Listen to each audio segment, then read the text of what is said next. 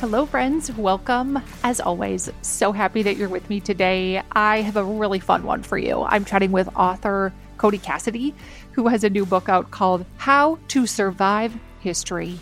And it is all about how to avoid getting eaten by dinosaurs and getting wiped out by an asteroid. How would you have survived the Black Plague or Mount Vesuvius eruption?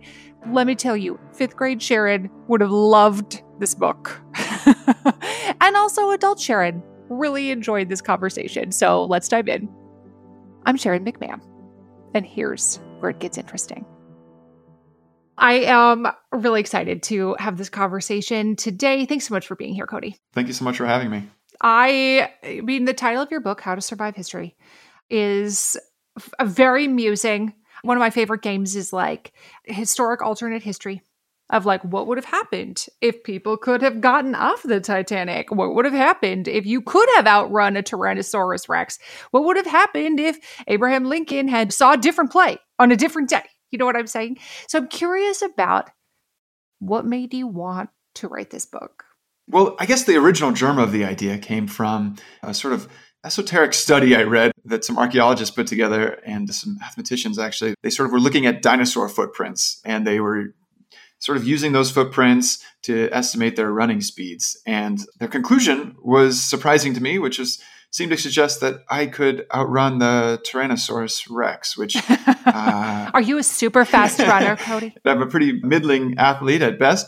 So I ran out and I was sort of looking for story ideas for Wired at the time. So I ran out and tried it, and I couldn't actually run faster than it. And then I did some more digging into how impalas actually outrun the cheetah, which they're much slower than the cheetah, but they use a sort of playground tactic in which they don't actually run at their top speed so that they can maintain sort of maneuverability. And then when the cheetah catches up, they swerve and they gain a few steps that way. And sort of in that process, I became fascinated by history and sort of how escape plans are an interesting way to learn about history. And you can sort of go into the details and you can sort of get onto the ground level and offer a moment by moment accounting of some of these ancient disasters. And then you can sort of inject a little bit of fun into them as well. That is an interesting viewpoint that if you examine it from the perspective of how would you survive a massive asteroid hitting Earth, or how would you survive being in steerage on the Titanic,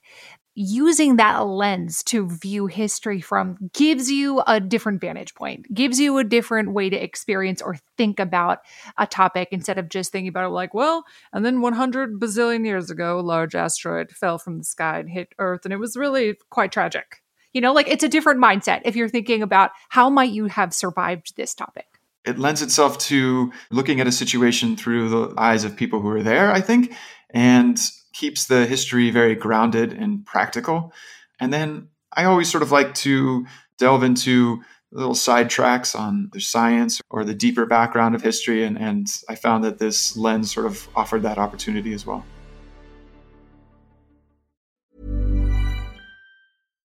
One size fits all seemed like a good idea for clothes. Nice dress. It's a t-shirt. Until you tried it on. Same goes for your healthcare. That's why United Healthcare offers a variety of flexible, budget-friendly coverage for medical, vision, dental, and more. So whether you're between jobs, coming off a parent's plan, or even missed open enrollment, you can find the plan that fits you best. Find out more about United Healthcare coverage at uh1.com. That's uh1.com. It's that time of the year. Your vacation is coming up. You can already hear the beach waves, feel the warm breeze, relax, and think about work. You really, really want it all to work out while you're away. Monday.com gives you and the team that peace of mind. When all work is on one platform and everyone's in sync, things just flow. Wherever you are, tap the banner to go to Monday.com. Burrow's furniture is built for the way you live. From ensuring easy assembly and disassembly to honoring highly requested new colors for their award-winning seating, they always have their customers in mind. Their modular seating is made out of durable materials to last and grow with you. And with Burrow, you always get fast, free shipping. Get up to 60% off during Burrow's Memorial Day sale at burrow.com/ACAST. That's burrow.com/ACAST. burrow.com/ACAST.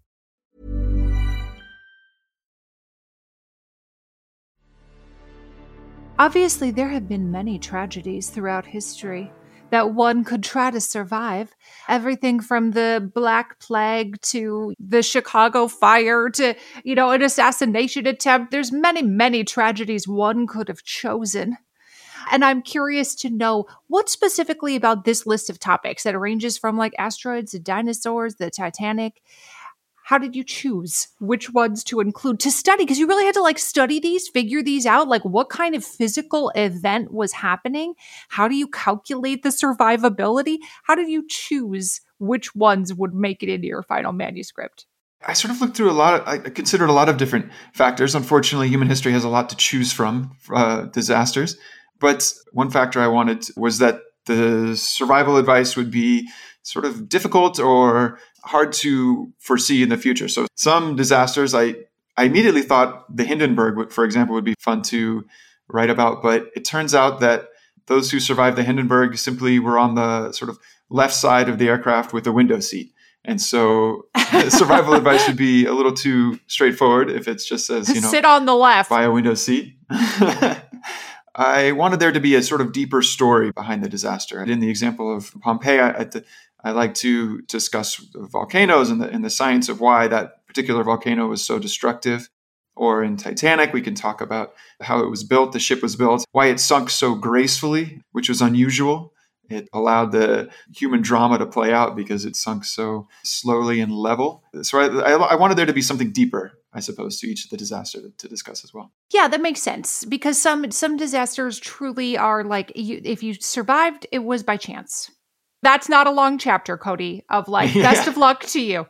Hope you picked the right window seat. Because nobody knows what's going to happen.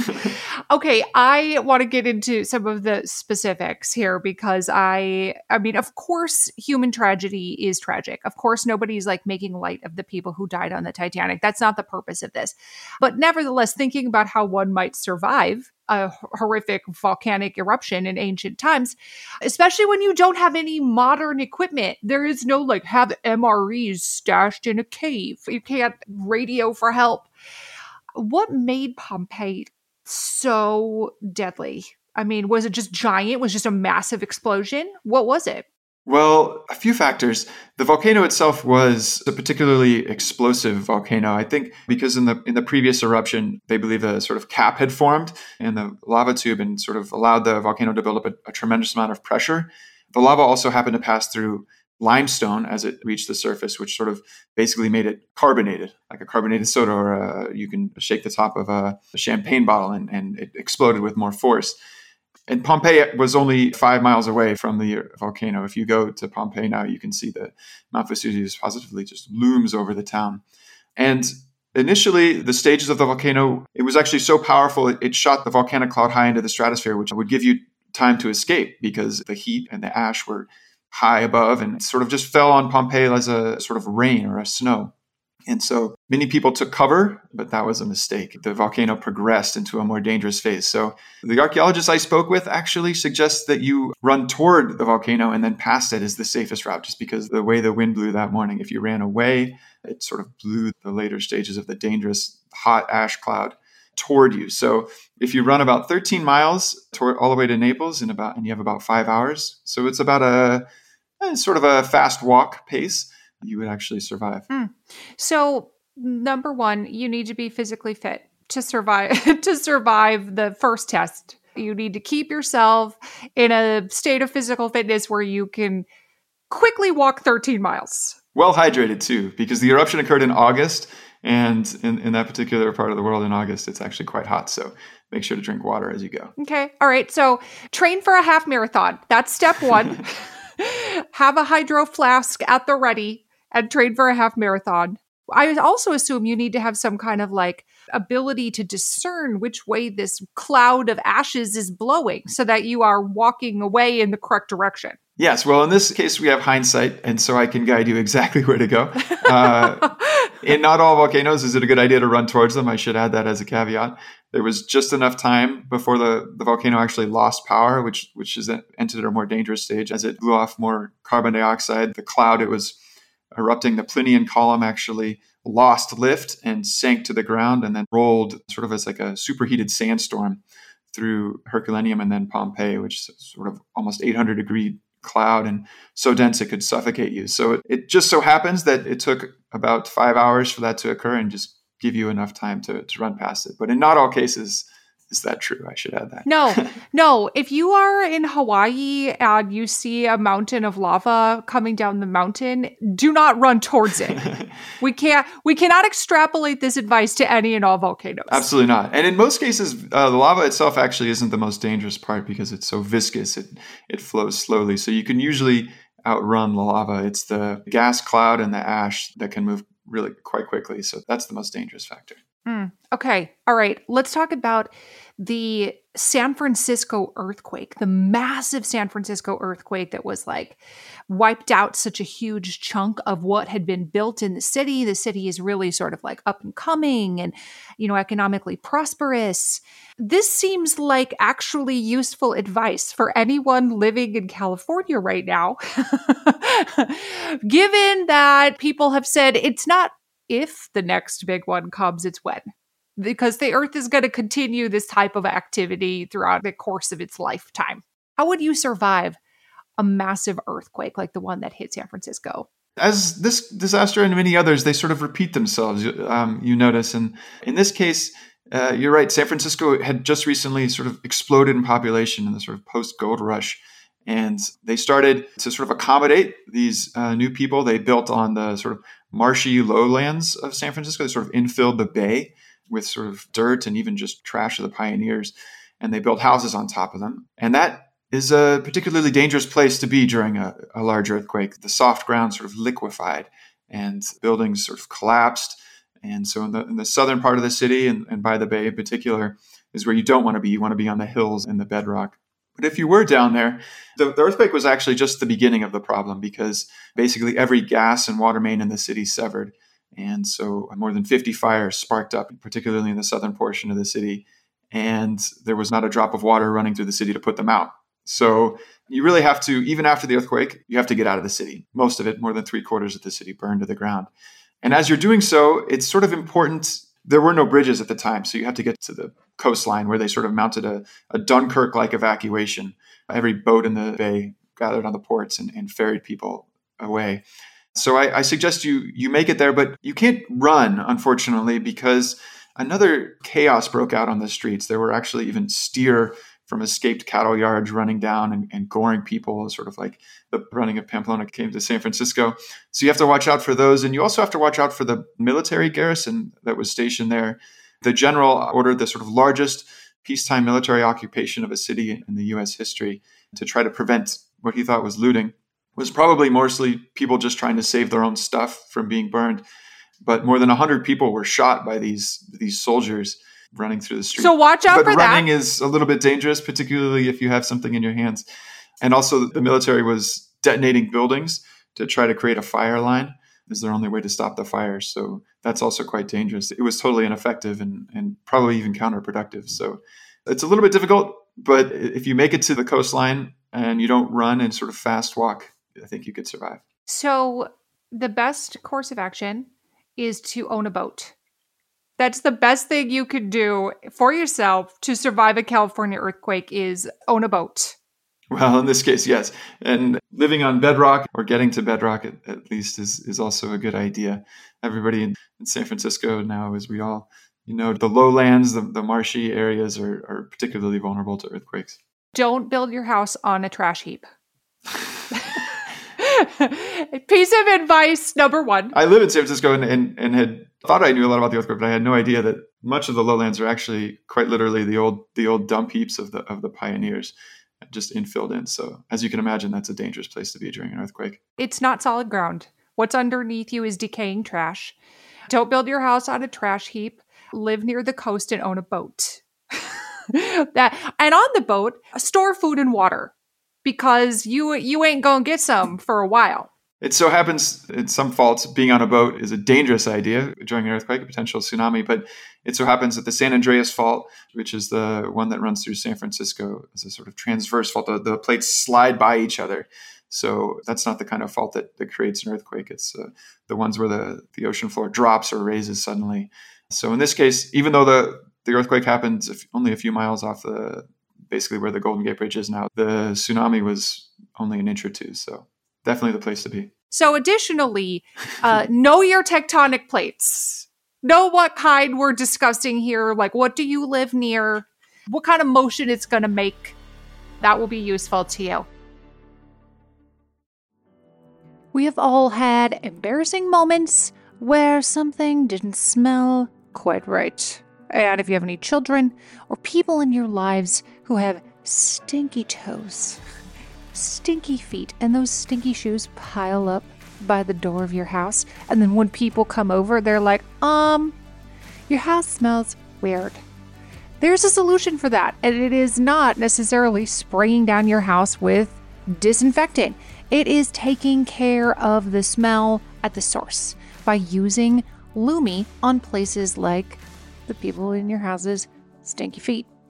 It is a whole body deodorant. It is safe to use anywhere on your body. It was created by a doctor who saw firsthand how stinky feet and other body parts are often misdiagnosed as problems, when in reality, you could just use a product like Lumi and it would take care of the issue. It has been clinically proven to block odor all day and control odor for up to 72 hours. Lumi's starter pack is perfect for new customers. It comes with a solid stick deodorant, a cream tube deodorant, 2 free products of your choice like mini body wash and deodorant wipes, and free shipping. As a special offer for listeners, new customers get $5 off a Lumi starter pack with code Sharon at LumiDeodorant.com. That equates to over 40% off your starter pack when you visit LumiDeodorant.com and use code Sharon. The show is sponsored by BetterHelp. We all have stress in our life. Absolutely. It's unavoidable. It's just part of the human experience. But some of us have more than others, and some of us handle it better than others. Some of us really keep it bottled up, and it can start to affect us negatively. I would imagine at some point in your life you can relate to this, right? And therapy is a safe space to be able to get some of these things off your chest. And that is why so many people find benefit in speaking to a qualified professional. If you're thinking about starting therapy for something like managing your stress, give BetterHelp a try. It's entirely online. It's designed to be convenient, flexible, and suited to your schedule. Just fill out a brief questionnaire to get matched with a licensed therapist, and you can switch therapists at any time for no additional charge. Get it off your chest with BetterHelp. Visit BetterHelp.com/Sharon today to get 10% off your first month. That's BetterHelp, HELP.com/Sharon. We hear from a lot of interesting people on this podcast, and I know that I am always hungry for more. And what if you could learn from the world's best all in one place? Guess what? You can. With Masterclass, you can learn from the best to become your best. Masterclass is the only streaming platform where you can learn and grow with over 200 of the world's best instructors. For just $10 a month, an annual membership with Masterclass gets you unlimited access to every instructor. And you can access Masterclass on your phone, your computer, your smart TV, even in audio modes. You can listen to it like a podcast.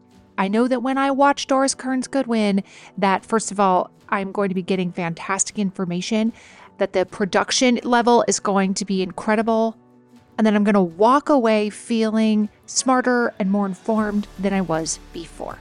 Right now, our listeners get an additional 15% off any annual membership at masterclass.com/Sharon.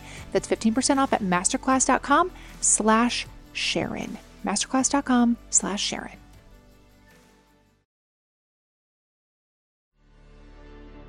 So many people, as I'm sure you know, have done studies about Jack and Rose in the Titanic, who I understand were not real people, but they're real to many of us, okay? They might as well be real.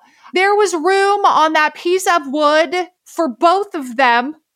You should not just let go and be like, maybe I'll survive the night in the Atlantic. No, No, there's so many memes about this. Like there was space for both of them. She's like hogging the bed, essentially. Let him on. Don't say come back, but then make no space for him to get on the piece of wood.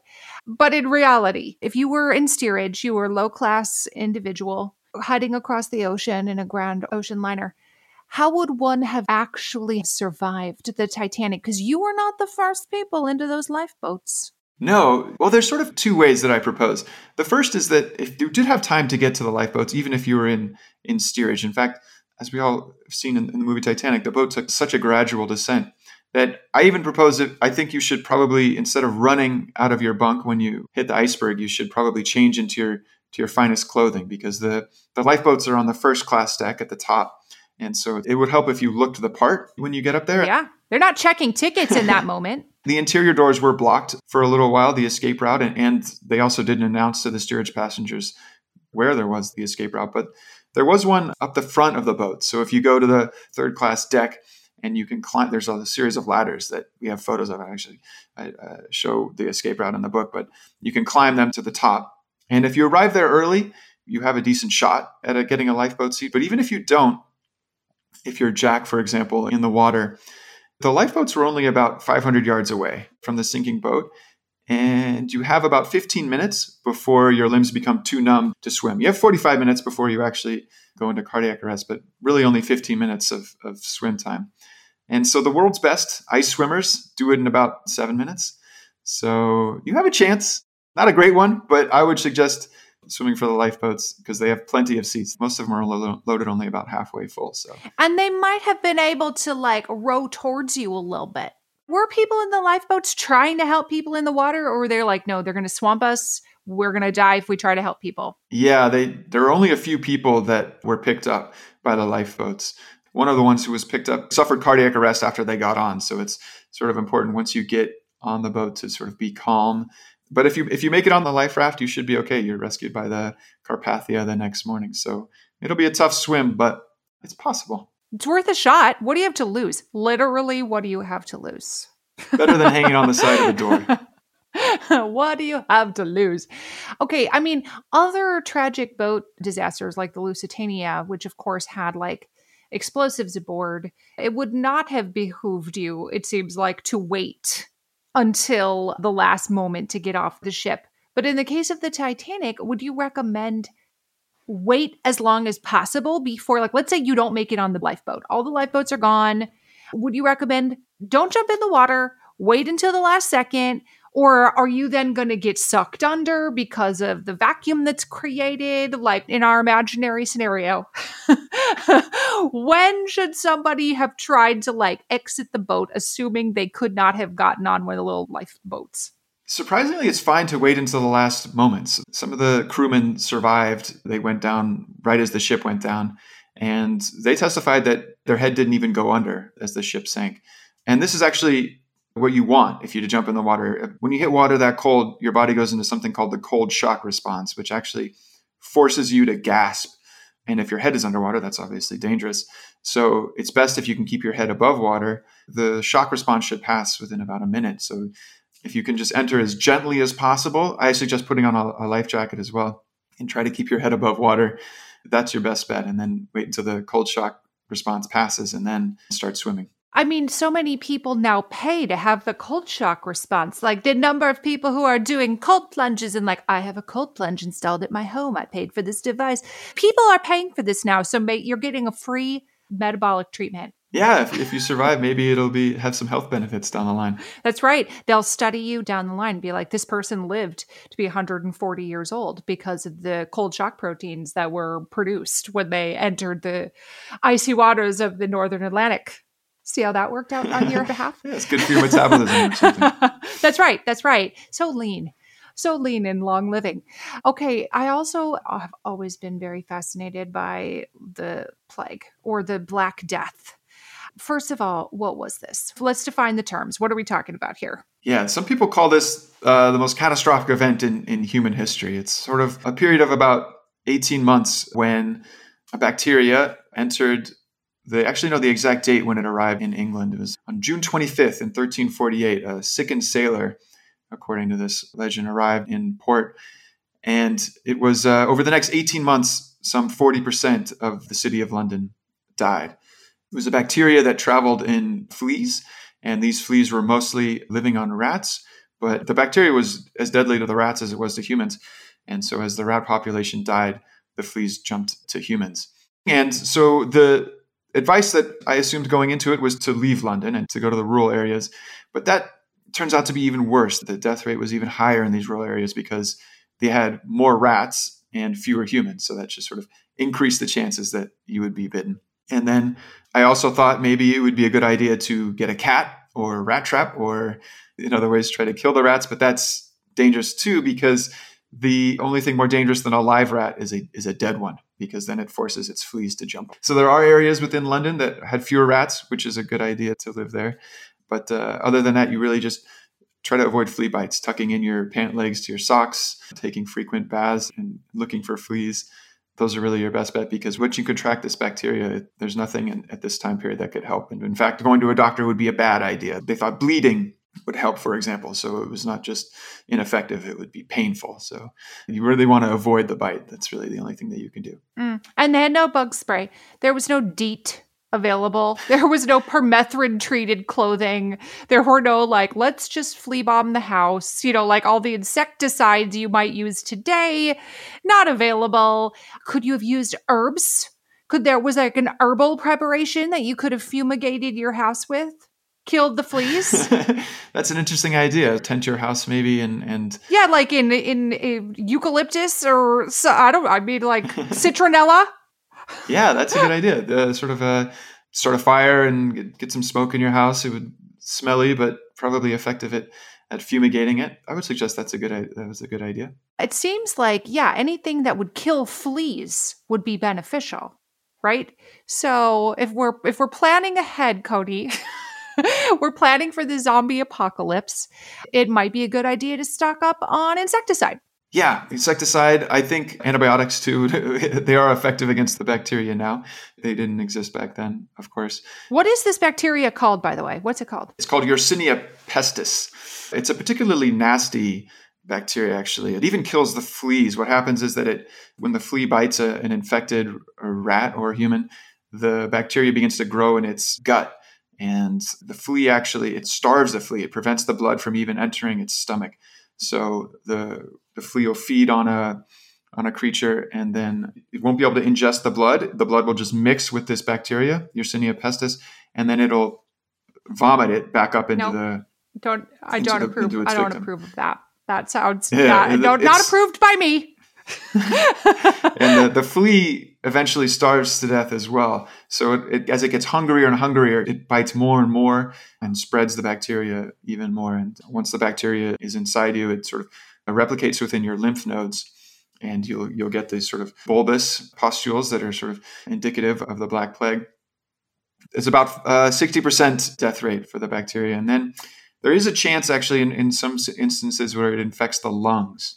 The bacteria starts growing in the lungs, and then you can catch the bacteria through the air. It goes in spittle, and if you breathe the infected spittle, you'll also contract what's called pneumonic plague, and that's even worse. That has a death rate of 100%. Fortunately, there's no such thing as walking pneumonic plague. You're not likely to encounter somebody on the streets with pneumonic plague. They will be very, very ill. So the fleas are really the ones you need to be concerned about unless you're around somebody who's very, very sick. I read once that, the plague, and had several different iterations throughout history where it would go away and it would come back and whatever. The number of people it killed throughout history is staggering. Do you have a sense of how many people, the number of people that died from this over time? At first, historians sort of thought the accounts, these ancient accounts, were sort of exaggerations. But as they dig up more graves and more physical evidence enters the record, they've started to realize that this was actually underplay, and that as much as 40% of Europe may have been killed by the Black Plague. They had no idea how the plague passed. Many thought it was sort of spore opening activities, what they called. So they actually discouraged bathing because they thought it opened the spores and allowed the plague to pass through. That's exactly the opposite. You should be bathing and checking yourself for fleas. And washing your hands. Washing your hands. Although in this particular case, because of the flea bites, it usually didn't pass like that, although it did. A pneumonic plague did pass through infected spittle. So it wouldn't hurt. What would have helped you survive this other than trying to stay away from rats, which is not always possible if you live in a rat-infested place, which, as you mentioned, even trying to escape London made it worse because there were more rats. So we've discussed some kind of insecticide to fumigate your house in some fashion. Was there anything one could do? I mean, obviously, this was like before the era of vaccines. Even the type of inoculation that people would have given to each other during a smallpox outbreak, for example, like the variolation that happened. People didn't have that then.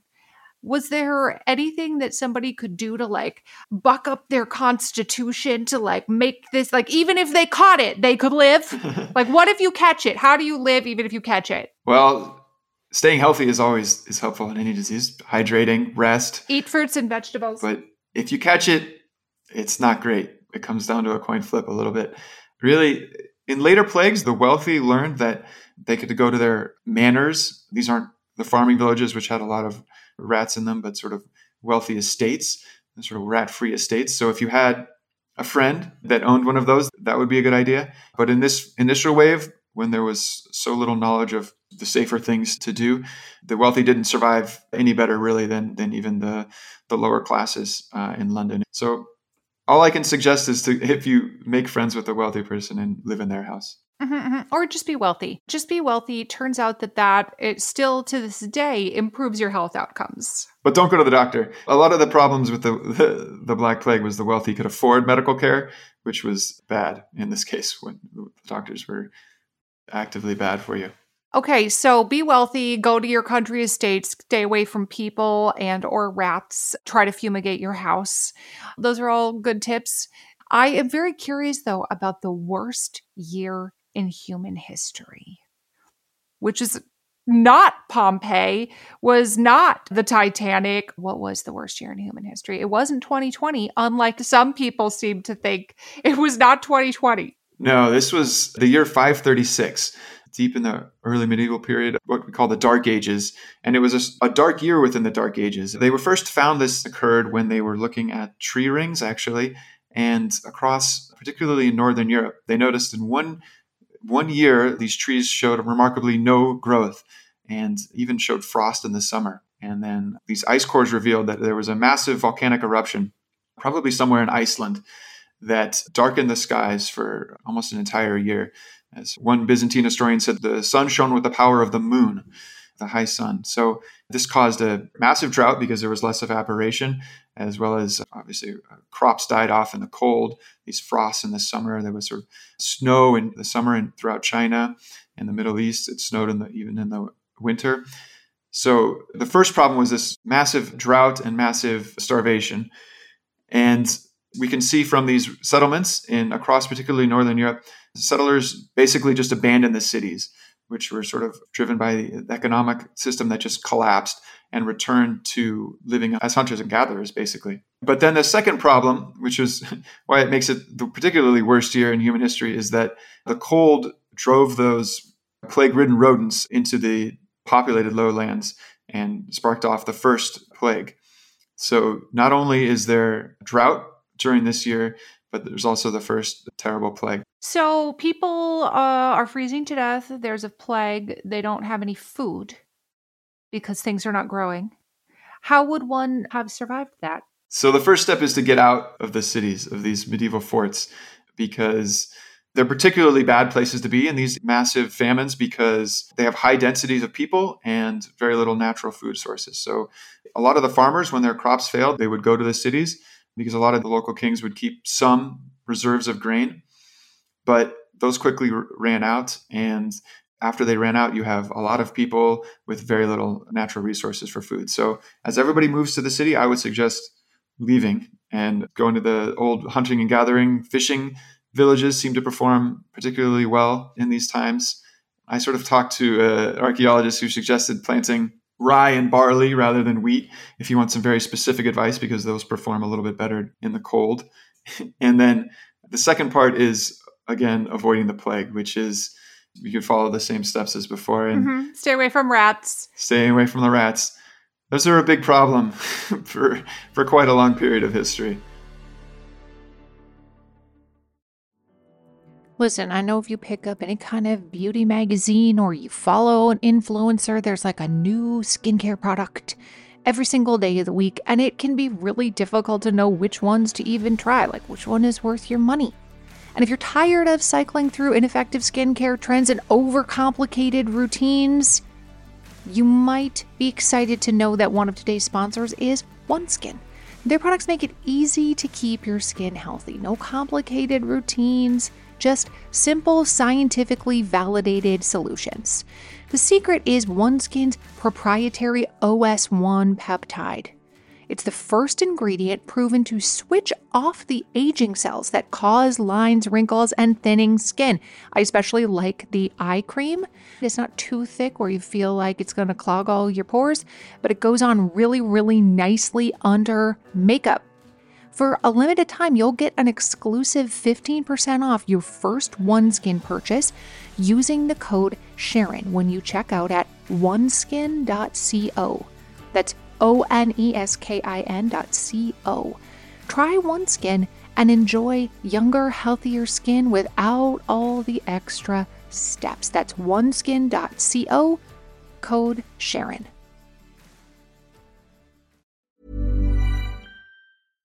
Mom deserves better than a drugstore card. This Mother's Day, surprise her with a truly special personalized card from Moonpig. Add your favorite photos, a heartfelt message, and we'll even mail it for you the same day, all for just $5. From mom to grandma, we have something to celebrate every mom in your life. Every mom deserves a Moonpig card. Get 50% off your first card at moonpig.com. Moonpig.com. Planning for your next trip? Elevate your travel style with Quince. Quince has all the jet-setting essentials you'll want for your next getaway, like European linen, premium luggage options, buttery soft Italian leather bags, and so much more. And is all priced at 50 to 80% less than similar brands. Plus, Quince only works with factories that use safe and ethical manufacturing practices. Pack your bags with high-quality essentials you'll be wearing for vacations to come with Quince. Go to quince.com/pack for free shipping and 365-day returns.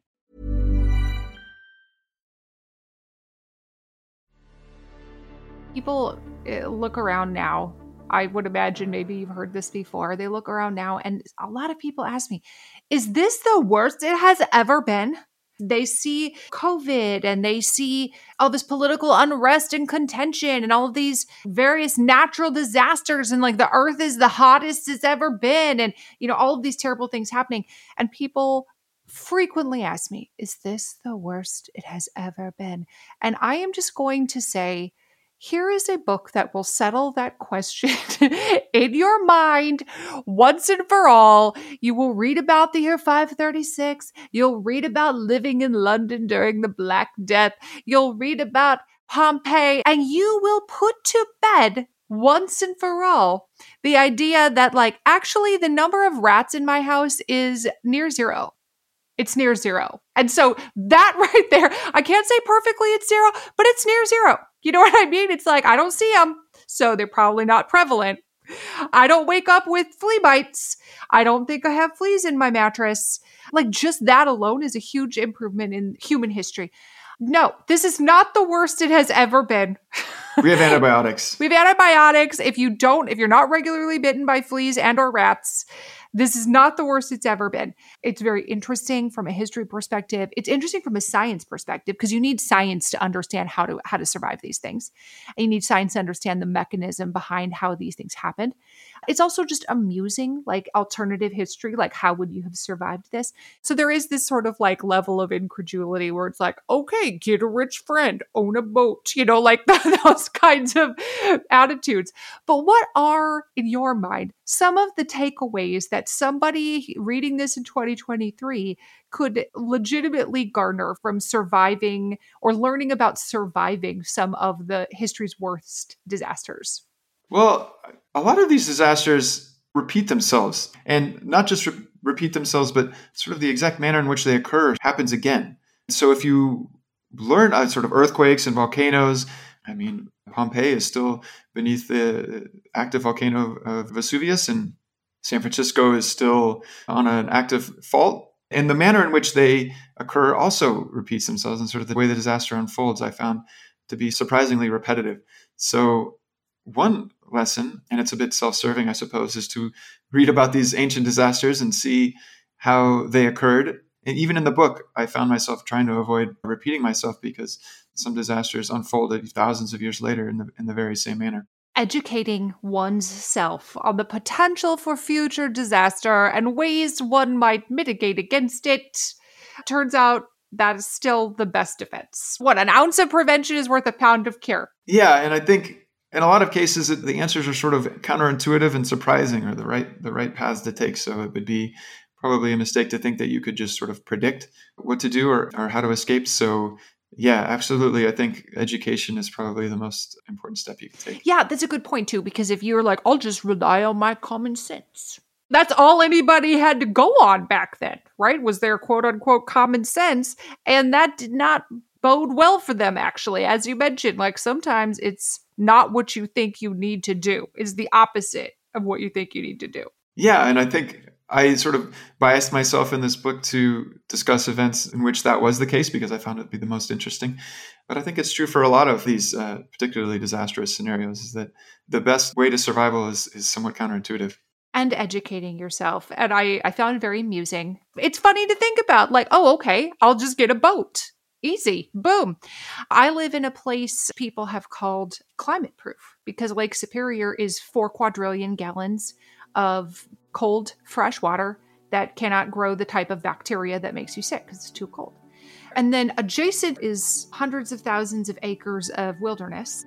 I'm sorry for you, though. You are probably going to die in San Francisco, Cody. Yeah, I think I'd be significantly worse off. And then I will write the next How to Survive History book. Teach everybody from my mistakes. That's right. My answer will be live in a remote, cold place. Oh, this was a really fun conversation, and your book was really fun and really thought-provoking. And I think so many people will get such a kick out of reading this. There's so many really interesting tidbits that I think you'll be able to take away, and I really appreciate your time today. Oh, thank you so much for having me. You can find Cody Cassidy's book, How to Survive History, wherever you get your books. And you might try going to bookshop.org, which supports independent bookstores. Thanks for being here. This show is researched and hosted by me, Sharon McMahon. Our executive producer is Heather Jackson. Our audio producer is Jenny Snyder. And if you enjoyed this episode, would you consider leaving us a rating or a review on your favorite podcast platform? That helps us so much. And we always love to see your shares and tags on social media. We'll see you again soon.